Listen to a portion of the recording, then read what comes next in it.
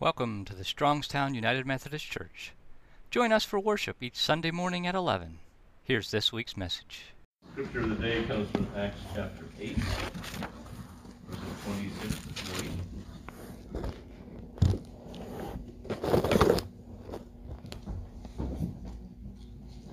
Probably a story many of us have heard a number of times, and I'm continually amazed at what God does with Scripture in our hearts and in our minds, and helps us to get something out of each time we read it. An angel of the Lord said to Philip, "Get ready and go south to the road that goes from Jerusalem to Gaza. This road is not used nowadays." So Philip got ready and went. Now an Ethiopian eunuch, who was an important official in charge of the treasury of the Queen of Ethiopia, on his way home. He had been to Jerusalem to worship God and was going back home in his carriage. As he rode along, he was reading from the book of the prophet Isaiah. The Holy Spirit said to Philip, "Go over to that carriage and stay close to it." Philip ran over and heard him reading from the book of the prophet Isaiah. He asked him, "Do you understand what you are reading?" The official replied, "How can I understand unless someone explains it to me?" And he invited Philip to climb up and sit in the carriage with him. The passage of scripture which he was reading was this: "He was like a sheep that is taken to be slaughtered, like a lamb that makes no sound when its wool is cut off. He did not say a word. He was humiliated, and justice was denied him. No one will be able to tell about his descendants, because his life on earth has come to an end." The official asked Philip, "Tell me, of whom is the prophet saying this? Of himself or of someone else?" Then Philip began to speak. Starting from the passage of scripture, he told him the good news about Jesus. As they traveled down the road, they came to a place where there was some water, and the official said, "Here is some water. What is to keep me from being baptized?" The official ordered the carriage to stop, and both Philip and the official went down into the water, and Philip baptized him. When they came up out of the water, the Spirit of the Lord took Philip away. The official did not see him again, but continued on his way, full of joy. Philip found himself in Azotus. He went on to Caesarea, and on the way he preached the good news in every town. This is the word of God for the people of God. Thanks be to God. Thanks be to God. Let's take a moment to pray now that we might receive this word from God, and that we might listen carefully for God's leading in our lives, but also that I might be faithful to say what God wants me to say.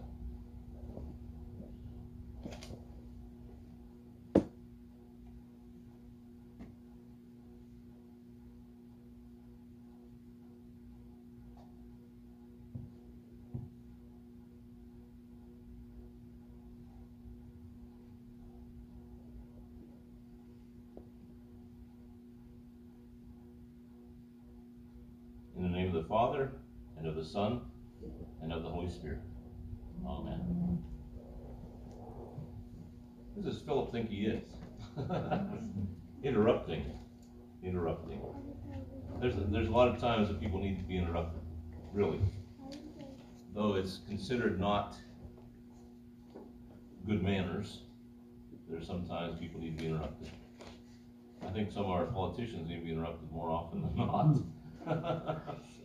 But here's Philip, and this man who's been to Jerusalem to worship. He is a eunuch. He probably took this deserted road because he wouldn't have to meet too many people, because he might have read in Deuteronomy about that eunuchs are not really welcome in God's worship. But he was there. He was a believer, and he worshiped God. And on the way home, he took that road that was not well traveled, hardly ever traveled now. Now Philip had been one of those 7 that were chosen because the apostles were busy, too busy.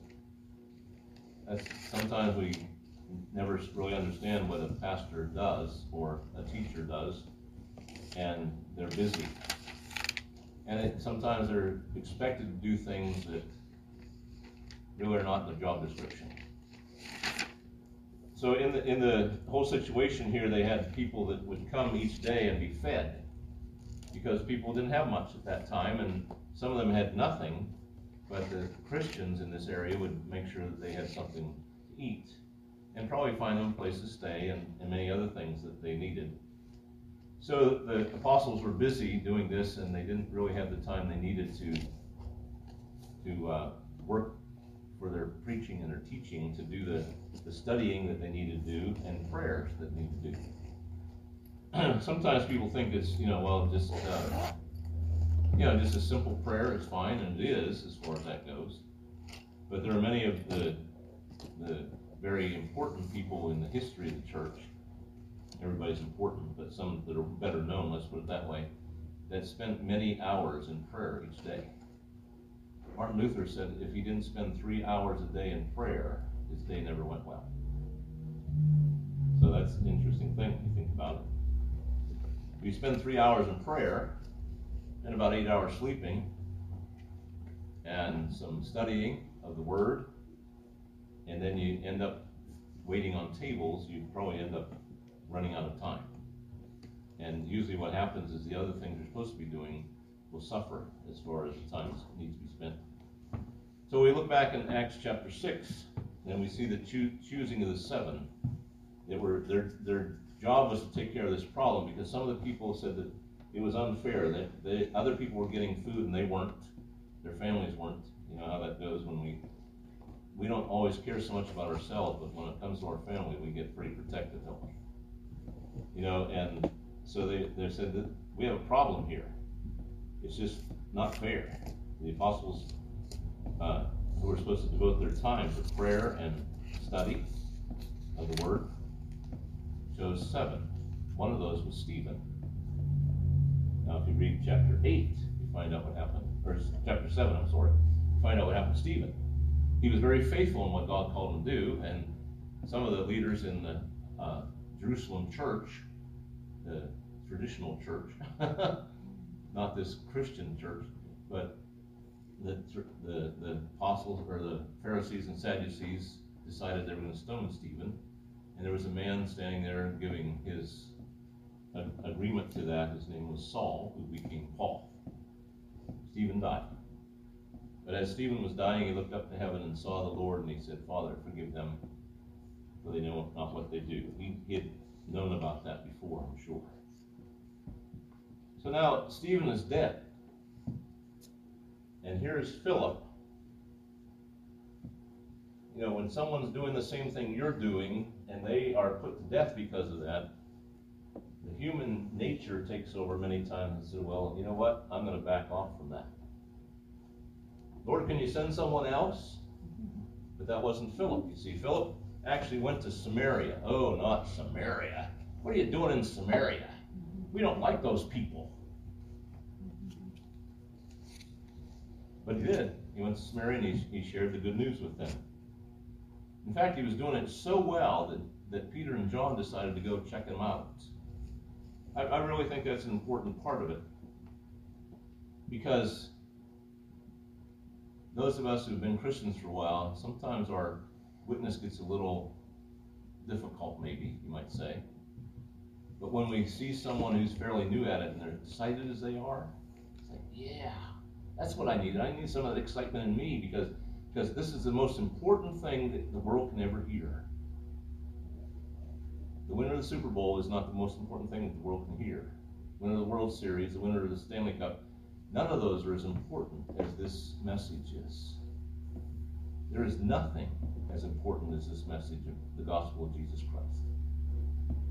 And sometimes we get a little stale, don't we?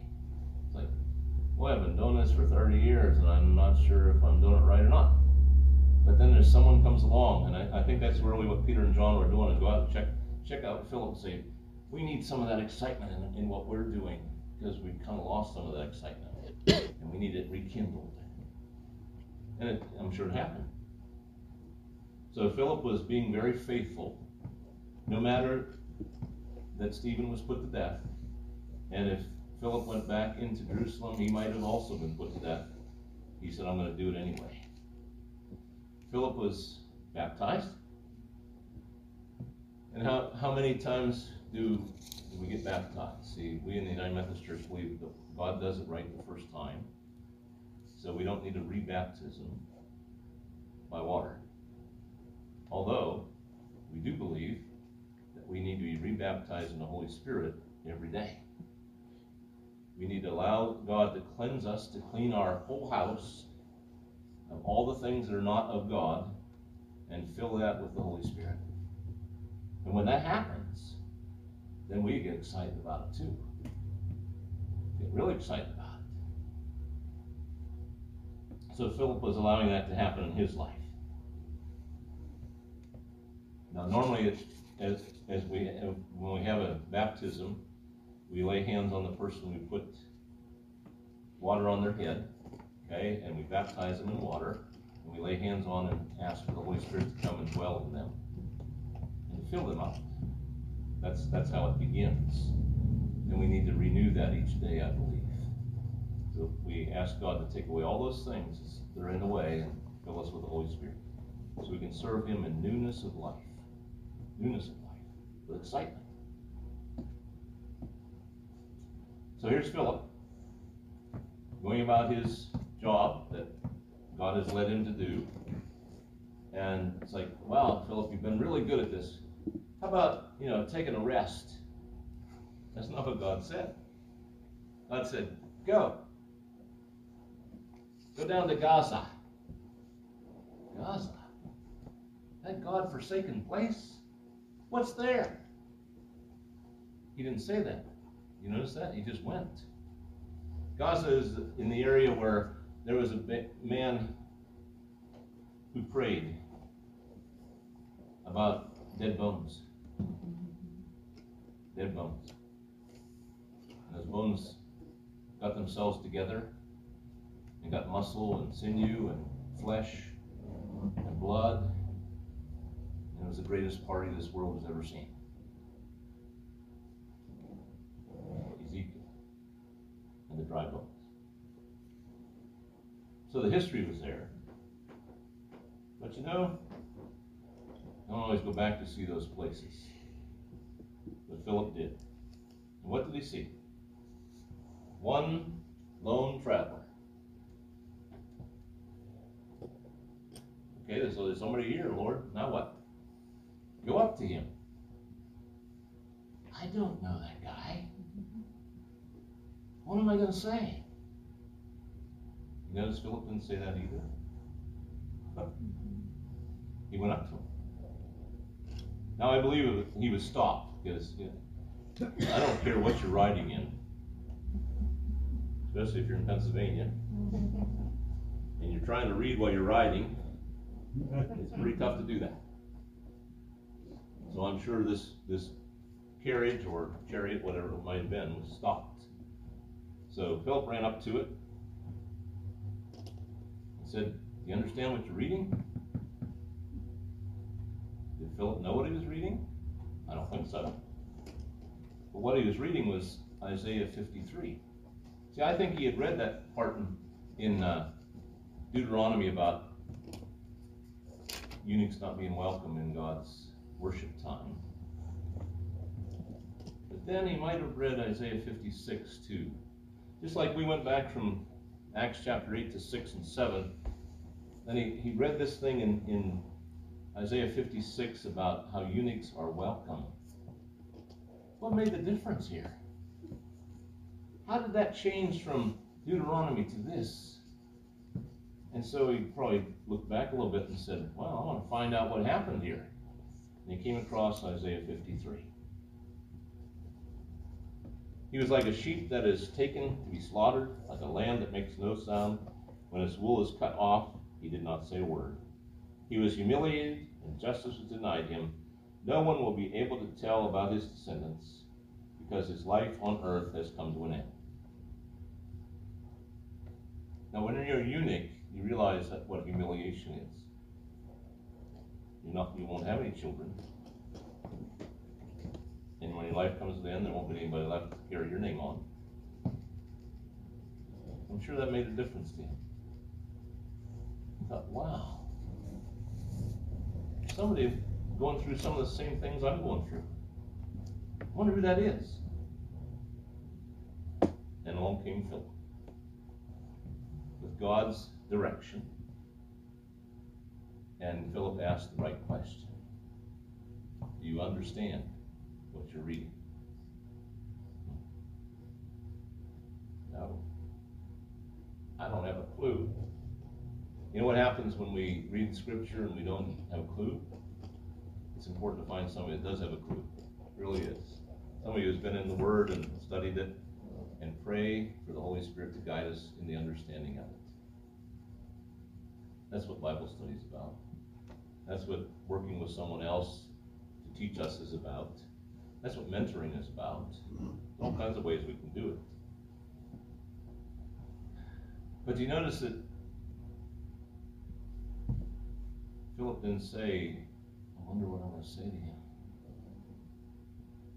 I don't know what to say. See, I can identify with Philip is when someone calls me and said, can I come and talk with you? They want to have some counseling of some kind. Someone to listen. And I say, sure. When do you want to meet? And as soon as I'm not communicating with that person at that moment anymore, I look up and say, God, I have no idea what to say to this person. But you do. So what I'm asking is you speak through me. And you listen through me. And God's very faithful in that. There's a promise in Mark chapter 13 that even in times of trial, you don't have to wonder what to say. God will give you the words if you trust Him. God will give you the words to say if you trust Him. That's what Philip did. He trusted Him. Wow. Wow. And the words were given to him by the Holy Spirit.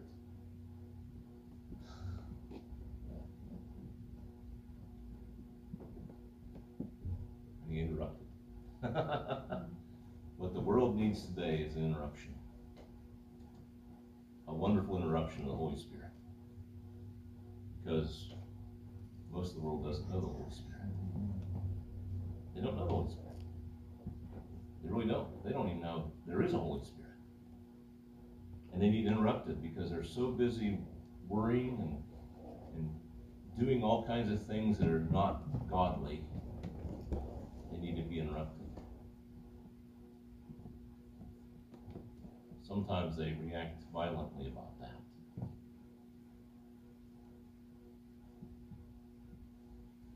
The suffering servant was something that this eunuch knew something about. That's what we call it, Isaiah 53, the suffering servant chapter. It hit home, hit very close to home. And who is this guy? Is the prophet talking about himself, or is he talking about someone else? And I think just about that time they started moving again. Because you see, Philip didn't need to read to tell his story. He could tell his story along the way. Because he knew it so well, he had lived it. He experienced it himself. That's really all our witness is what we've experienced. Have you experienced life through Jesus Christ? Have you experienced the forgiveness of your sins through Jesus Christ? Have you experienced the eternal life that God has given to us by the resurrection of Jesus Christ? That's all our witness is. It's not complicated. Really not complicated at all. And so Philip shared the message that he had gone through himself and told the eunuch about the good news of Jesus Christ. That yes, even for this eunuch, Jesus had died for his sins. And Jesus had rose again on the third day to bring him eternal life. Does that excite us? It does me. I can't think of anything else in the world that's more exciting than the fact that Jesus died for my sins and has brought me eternal life through his resurrection. I can't think of anything as exciting as that. Anything. Wow.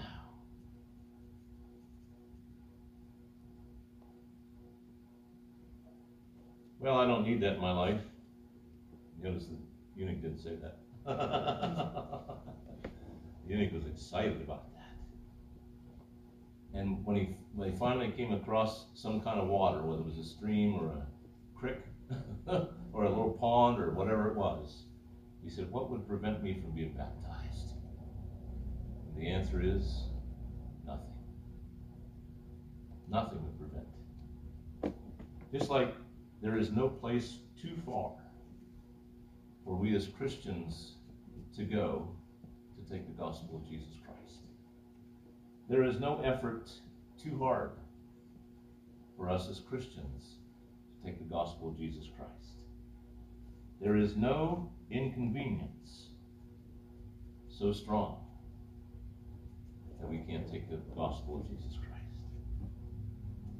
Nothing should prevent us. Nothing. So he was baptized, came up out of the water, and Philip was gone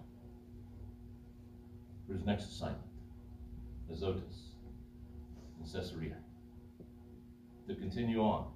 See, that there isn't really any retirement from the work of God, is there?